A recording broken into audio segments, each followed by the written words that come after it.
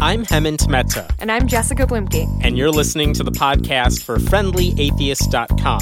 You can now listen to all of our episodes and see show notes at FriendlyAtheistPodcast.com.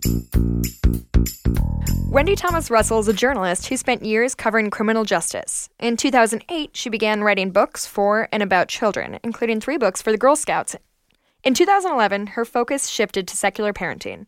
Not only does she blog on Pathos at Natural Wanderers, she's about to release a new book called Relax, It's Just God, How and Why to Talk to Your Kids About Religion When You're Not Religious. Wendy, thank you so much for joining us tonight. Thank you so much. So why this book and why now? Why is this book so important to have in our society right now? Right. Well, I don't think that there's a better time to be releasing a book about secular parenting. We have more than 60 million non-religious people in the country, and what I think it's around 14 million. I'm no mathematician or statistician, and I'm not sure, but my numbers are sort of calculated about 14 million or so are secular parents, and the majority of them are first-generation secularists, meaning Right. They were raised in a religion that they know that no longer sort of feels right to them. So they can't fall back on what they were taught as children, and generally speaking, a lot of them are searching for the right approach to take with their own kids. So, that secularism is on the rise is one reason that that the book is so timely. But the other thing is that intolerance seems to have reached a crescendo, worldwide right now. And I do worry a little bit about forgetting to teach our kids the value of, true religious tolerance and understanding. And, Sure. and I don't want to fight religious bigotry by raising a non-religious bigot. So, so that's sort of why I think it's a good time to write the book. Well, what I think is interesting is we've talked to one or two other authors who have written secular parenting type books. Dan Orell, Dale McGowan. Yeah, not to name drop. Not to name drop. But what I think is interesting is this isn't about just raising secular kids or teaching morals to kids without religion. It's about talking to your kids about religion. Is there something particular that made you want to write about that? Yeah, it's a very practical book in that way, and I think you're right. It is a bit different. When I started out writing, I started writing it and blogging about 4 years ago, and my daughter was 5 at the time, and she started asking questions about God, and I realized that I just didn't know how I wanted to go about answering those questions. So, it was very practical, like, what should I say? When should I say it? What tone should I use? What words should I use? And so, when it came to religion as a practical matter, I just found myself badly in needing like a guidebook, and I couldn't find one, so I wrote one. Did you ever screw up? Are there any cringeworthy moments that come to mind where you answered a question for your daughter and you're like, why would I say that? In hindsight. Yeah, there definitely were. I think that I made the mistake, especially early on, that a lot of people make, which is I just talked too much. She asked a simple question, and I just droned on and on and told her until she was like, "I don't care. Stop talking. I'm 5. I don't need to know all this." Yeah, exactly. You lost me like 17 hours ago. So I do think that that is kind of one of the more common and troublesome, pits to fall into. Do you live in a part of the country where religion is kind of on the forefront? Clearly you said you're outside, so you're not in the Midwest and you're not in the Northeast. So Yeah, right. I was raised in the Midwest. I was raised in a very small town in Missouri, and I moved out to California about 15 years ago. Mm-hmm. So I am in an extremely, I would call it progressively liberal city in Long Beach. It's in kind of south of Los Angeles. So where I am, it's very diverse, I would say relatively diverse and open. And so I, was pleasantly surprised to find that when I did start blogging and writing about my lack of religious leanings, I didn't ever feel like I was going to be firebombed or that anyone was going to, be really outraged. I was a little nervous, about, my child being in school because she's actually on the other side of the orange curtain. So she's in Orange County, which is a bit, as we know, more conservative. So I was a little concerned about that at first, but that too, I've just realized that people tend to be pretty laid back about religion around here. One of the things I absolutely love about the atheist parenting books that are coming out, and I think it's worth noting because it's important, when you compare them to books about raising your kids written by religious people, they talk about, for example, raising your kids with Christian values to believe in certain things. And atheist books are very much against that. It's not about, quote unquote, indoctrinating your child with atheism. It's about teaching them how to think.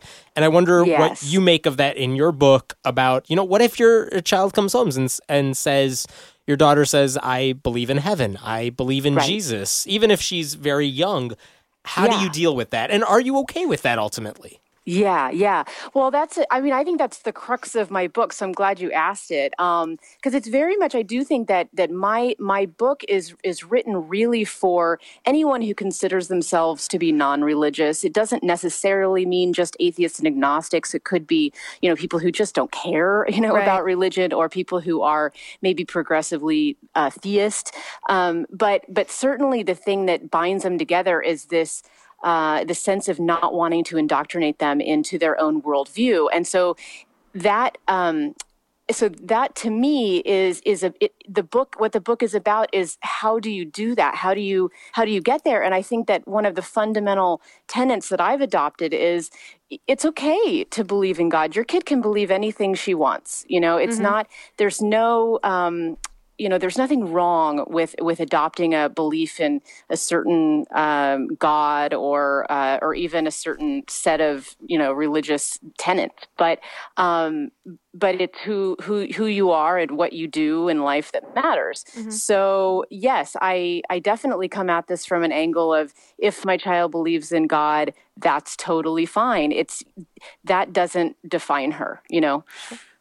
Do you have any stories or did you see any incidents of your daughter coming home saying, so-and-so told me I was going to hell? I don't know if you've ever had that, but when I was a kid, I had some kid tell me I was going to hell because I didn't go to church.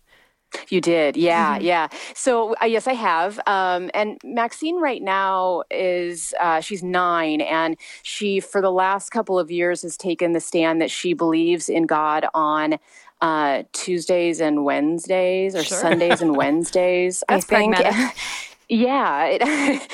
So she's a part-time believer, and that's fine. She said that it's Sundays because that's the church day, and then Wednesdays because she needs to have a school day where she believes in God. Sure. So obviously. Yeah. It really it's well thought out logic. But she has had the conversation with her friends at school from time to time. It does come up, and the kids at school are mostly, generally theist, I think. And so she has had one situation where a very good friend of hers said, if you don't believe in God, you go to a very, very bad school. That was the first incident. Okay. So not quite I love hell, the but euphemism for it's like that is as bad as they can imagine in kindergarten. Right. Bad school.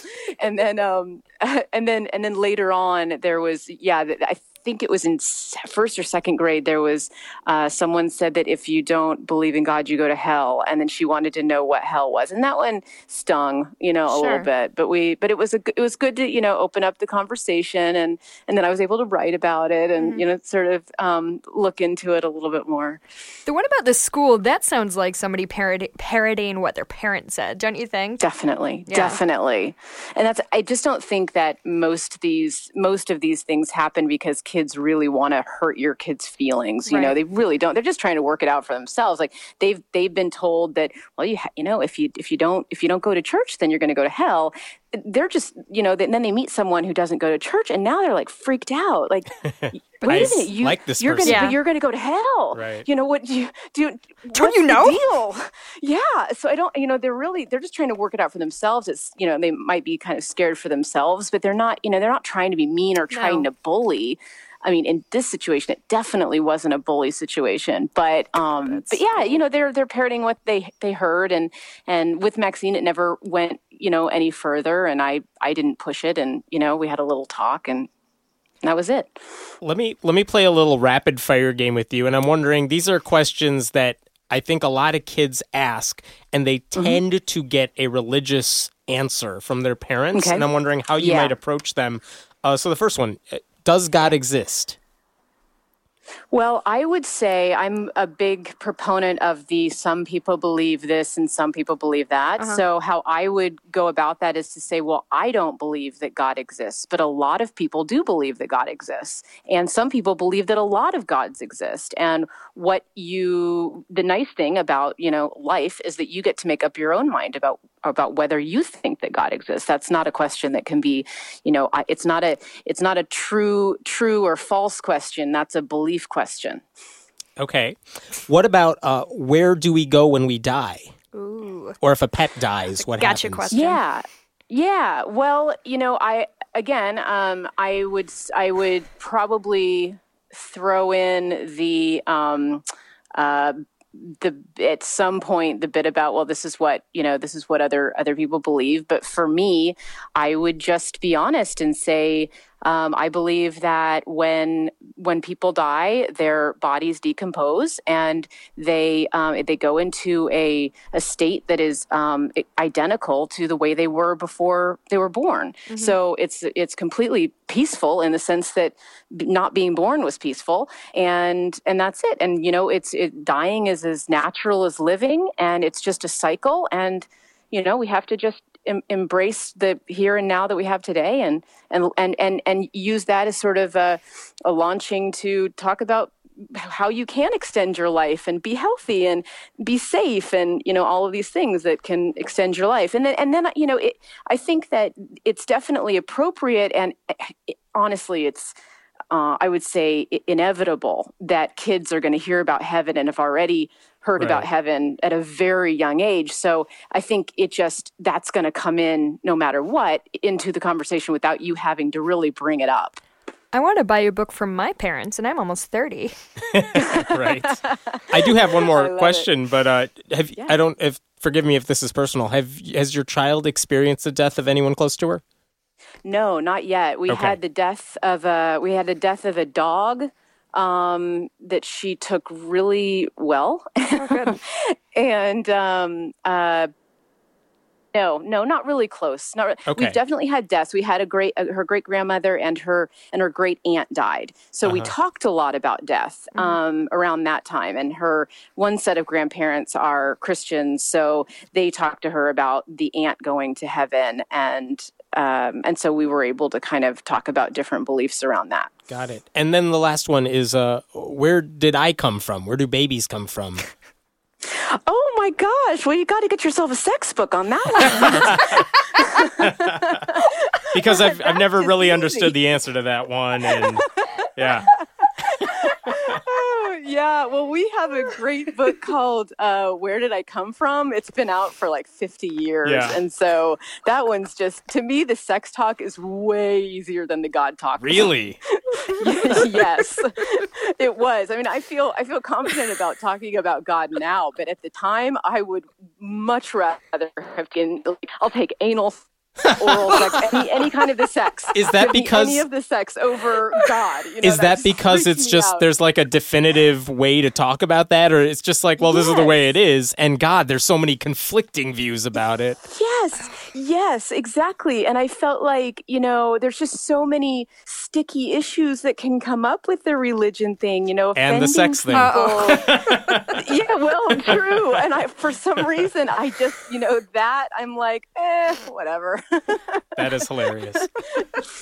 What about Santa Claus? Did you like Santa Claus, Easter Bunny, Tooth Fairy? Yeah. Where do you stand on those?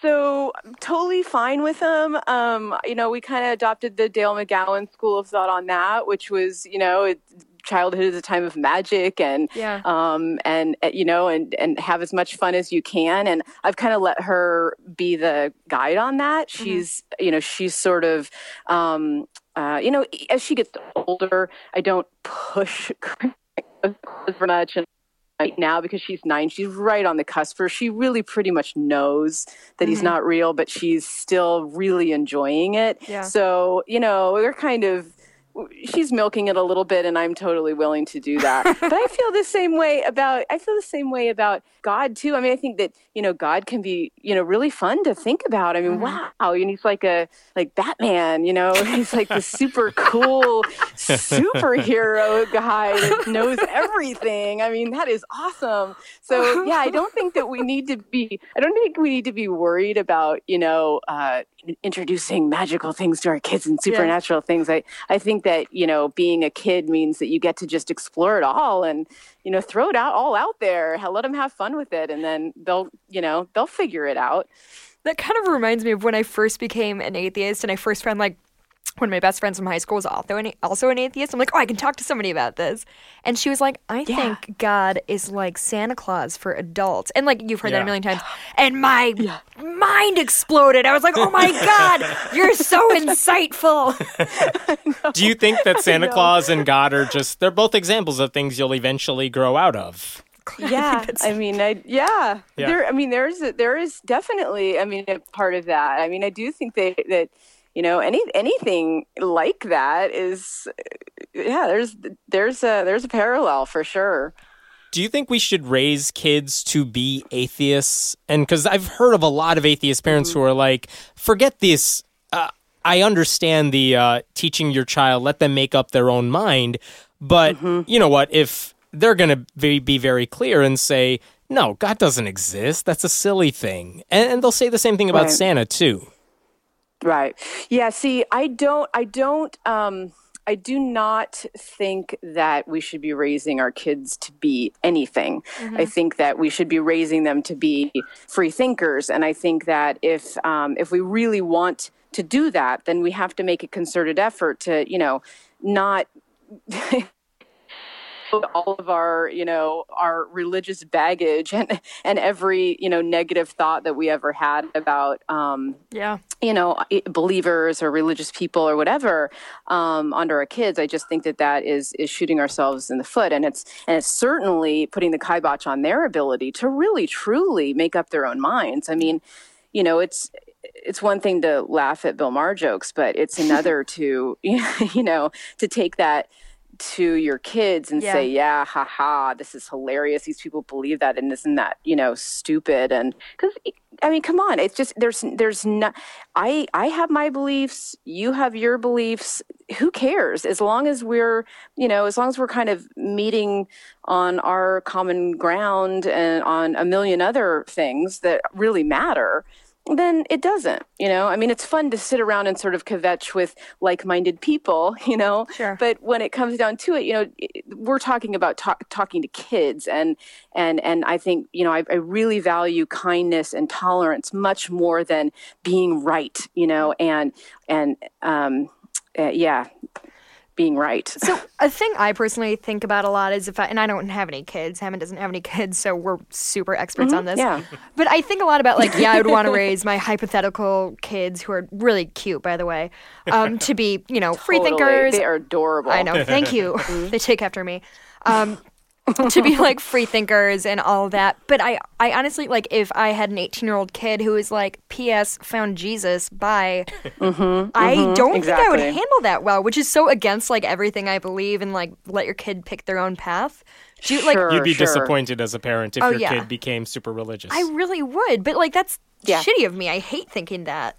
I don't know. What do you? Well, yeah, I think that you have to. I think that you have to understand that your kid is very likely, unless you do something really bad, and you're a great parent. I know that about you, Jessica, so it's not a problem for you. But I think that your kid is very likely to land in the same, with the same general worldview that you have. They're kind of predisposed to do that.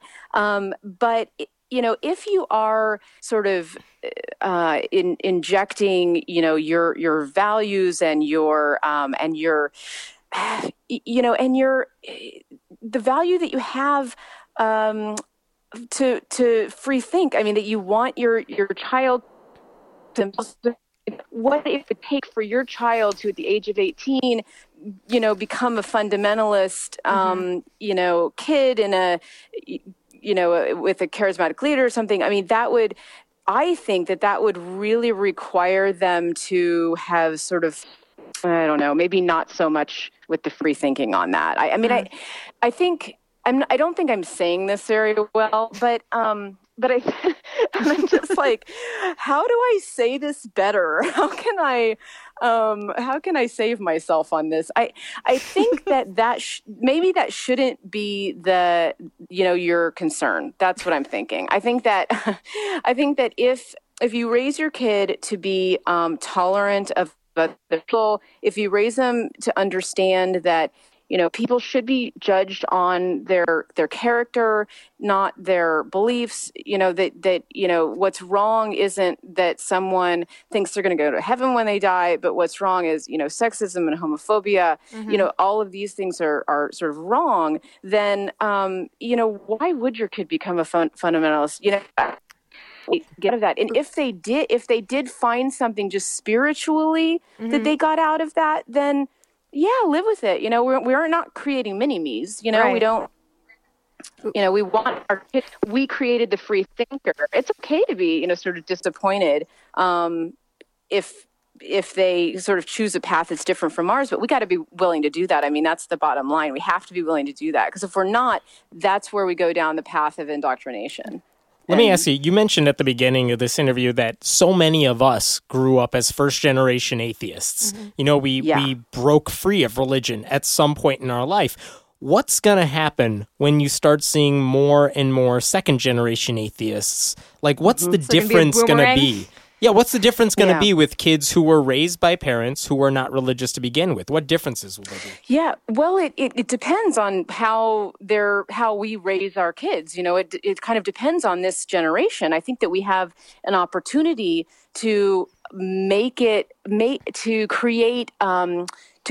second generation families that really don't struggle with these religious issues at all. That just becomes sort of, this is what we believe. This is what I believe. This is what other people believe. It's not, there's no baggage, there's no resentment. I haven't come from a place where I have been injured by religion. So I don't feel these kind of, I don't feel it like a hardship to talk nicely about religious people. You know what I mean? Yeah, I feel the same way. And I've mentioned this before in the show that I was raised by certainly not like atheist big A parents, but certainly secular leaning folks. And, my parents were both raised Catholic, not super crazy about that whole thing. But religion wasn't discussed in my household. Like once in a while I'd kind of come home like, oh, a girl told me I was going to hell. What's that? Right. But I don't know. I do think that there's a difference between being raised by parents who just like are sort of, they don't care. Apathetic toward religion. Which is, I think, more common than like those of us who steep our lives in like the atheist movement. Exactly. Yeah, I do, and I think that is definitely becoming a phenomenon in itself. Is the people that leave religion, don't know how to deal with it, and then just say nothing. Yeah, seems to be that which comes with its own laundry list of problems. I have to say, but I suppose it's a step up from what it could be. Yeah. What did you learn from the other atheist writers out there right now who are writing books about atheist parenting? What did you take from them that kind of informed your own writing? Well, I'm a huge fan of Dale's, and I definitely have, I interviewed him very early on in the process, and we have a very similar philosophy about, about secular parenting. So I can't even tell you one thing that I took from him. I mean, I gained a lot from him. So I'm not exactly sure how to answer that question. I actually have a question. It's a little bit inside baseball, but I'm really curious because you also write for your blog, which is called Natural Wonders, which I flubbed the first time I tried to read your intro. Is it difficult keeping up a blog and writing a book at the same time, especially because their topics seem to overlap a little bit? Yeah, that's a great question. No, I found it to be really helpful, actually. it seemed in the first years, it seemed that, it really was writing the book alongside the blog. So you had the blog was feeding the book was feeding the blog. It was really this symbiotic relationship that worked perfectly. I think it depends on who you are and what you're writing about. But for me, it took longer. The book took a lot longer to write because I was writing the blog too and committing a lot of time to that. But in the end, it's so much better for it. Mm-hmm. Like in the middle of blogging, I realized that I wanted to survey a bunch of non-religious parents. So I put out this survey and was able to sort of get it out through my blog and Dale McGowan as well.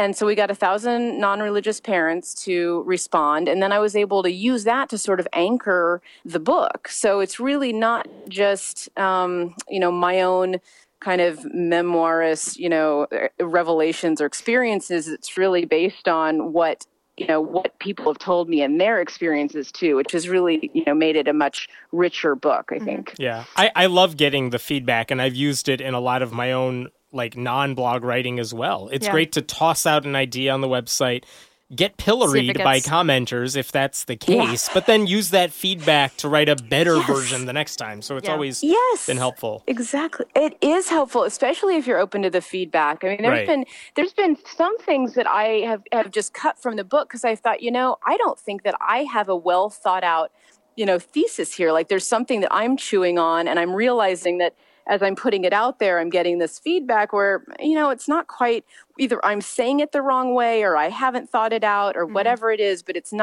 this is not the book material, And so it is really helpful in that way. It's like an editor without, it's an editing. It's like really a Wikipedia editing experience. The crowdsourcing the editor. Yeah. And I don't know if it's something about doing it all on your own, which you're doing, but, I've been in the same boat where it's like getting that feedback is in so many ways even better than having an editor say, I don't know about this sentence or this idea or something. Totally. But when you put it out there and people are like, you're totally wrong, and here's why you're wrong. And you read their stuff and you're like, some of this actually makes sense. I should have anticipated that and fixed it ahead of time. But I will next time.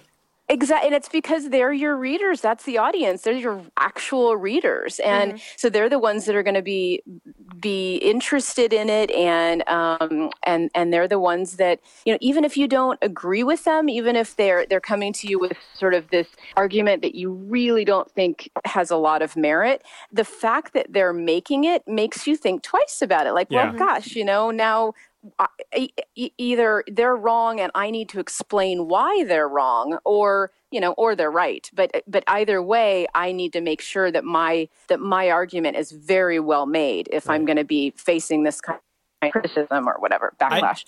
I found this to be the case a lot. I make some YouTube videos and stuff, and I will spend a lot of time trying to make sure I covered all the bases to any topic that I'm covering. And what I found to be really helpful in YouTube comments, of all places, is not that someone says, you didn't do this or you failed this. They will offer an argument, a counter argument to what I'm saying that I feel like, you're wrong. I can argue with you on that. But I should have anticipated that rebuttal, and I should have addressed it ahead of time. Yeah. That is not feedback I would have thought of otherwise. Because I figure, I'm making this argument. I got to cover all these things, and I did. So there you go. Then someone says, what about this argument? It's like, no, you're wrong. But I should have answered you ahead of time before you could even make that argument. Exactly. I hadn't thought this through enough to make my argument as clear as I could have the first time. Yeah, you don't want to have to rebut. Yeah. You don't want to have to. It's very helpful. You want to get up there and go, yes, I covered all this in my argument. Right. I answered your rebuttals in advance. That's actually one of my personal pet peeves if I'm reading like a blog post of something and every comment, the author responds to that comment. For some reason that just irks me. Because I'm like, you had your chance to get your say. You should have seen this coming. So I don't know why. It just sets my teeth on edge. I know. I understand that. I do. It's like, no, you had your chance. Yeah. You were on the podium. I'm glad it's not just me. You had your 5 minutes. Right. Yeah. No, I totally see that. One random question for you. You said you came from a background of journalism where you were writing a lot about criminal justice. And I wonder if any of that knowledge or that expertise in that particular field, is there any overlap when you're writing about secular parenting? I mean, I'm not making that as a joke. Yeah. Maybe there isn't. But I wonder if there's anything in that world that... as a joke. Is there anything in that world that plays in here? The answer to your question is yes, but not, in the criminal aspect. In the aspect of being a journalist and writing a story that is quote unquote objective, and fair and neutral and allowing yourself the ability to see both sides, and take away sort of the truth of it, and splice that together for consumption. And the reason that I think that it plays into what I'm doing now with this is that it's so much of what I think parents need to do when it comes to talking to their kids about religion. They need to adopt kind of a dispassionate tone and not, come to conversation with, an axe to grind or a chip on your shoulder, or from a place of, I know, I am the almighty authority. I know the truth. I'm going to tell you the truth here. It's, pretend you're a reporter and you're just dispassionately saying, this is what this person says. This is what this person says. This is what we know to be the truth. Make up your own mind, because that's what we did in journalism. And I really feel like that has helped me a lot in talking to my kid about religion. I can take myself out of it a little bit. And I do think that would help parents if they did that as well. So. Sure. Okay, Wendy, thank you so much for joining us. And so people can find your blog on Patheos. What's the address? It's Natural Wonders is the blog, and we'll provide a link in the show notes. Okay, and your book, Relax, It's Just God, How and Why to Talk About Your Kids About Religion When You're Not Religious, is hitting shelves in March? Late March. March 31st. Okay, great. We'll provide a link for that, too. Awesome. Thank you so much for joining us tonight. Thank you both. Thanks for listening to the podcast for FriendlyAtheist.com. This episode was taped at Cinnamon Sound Studios in Aurora, Illinois, and the music was written and performed by Brad Chagdis. If you like what you're hearing, please consider making a contribution at patreon.com/Hemant, that's He-Man T. We appreciate your support. I'm Hemant Mehta. And I'm Jessica Blumke. We hope you'll join us next time.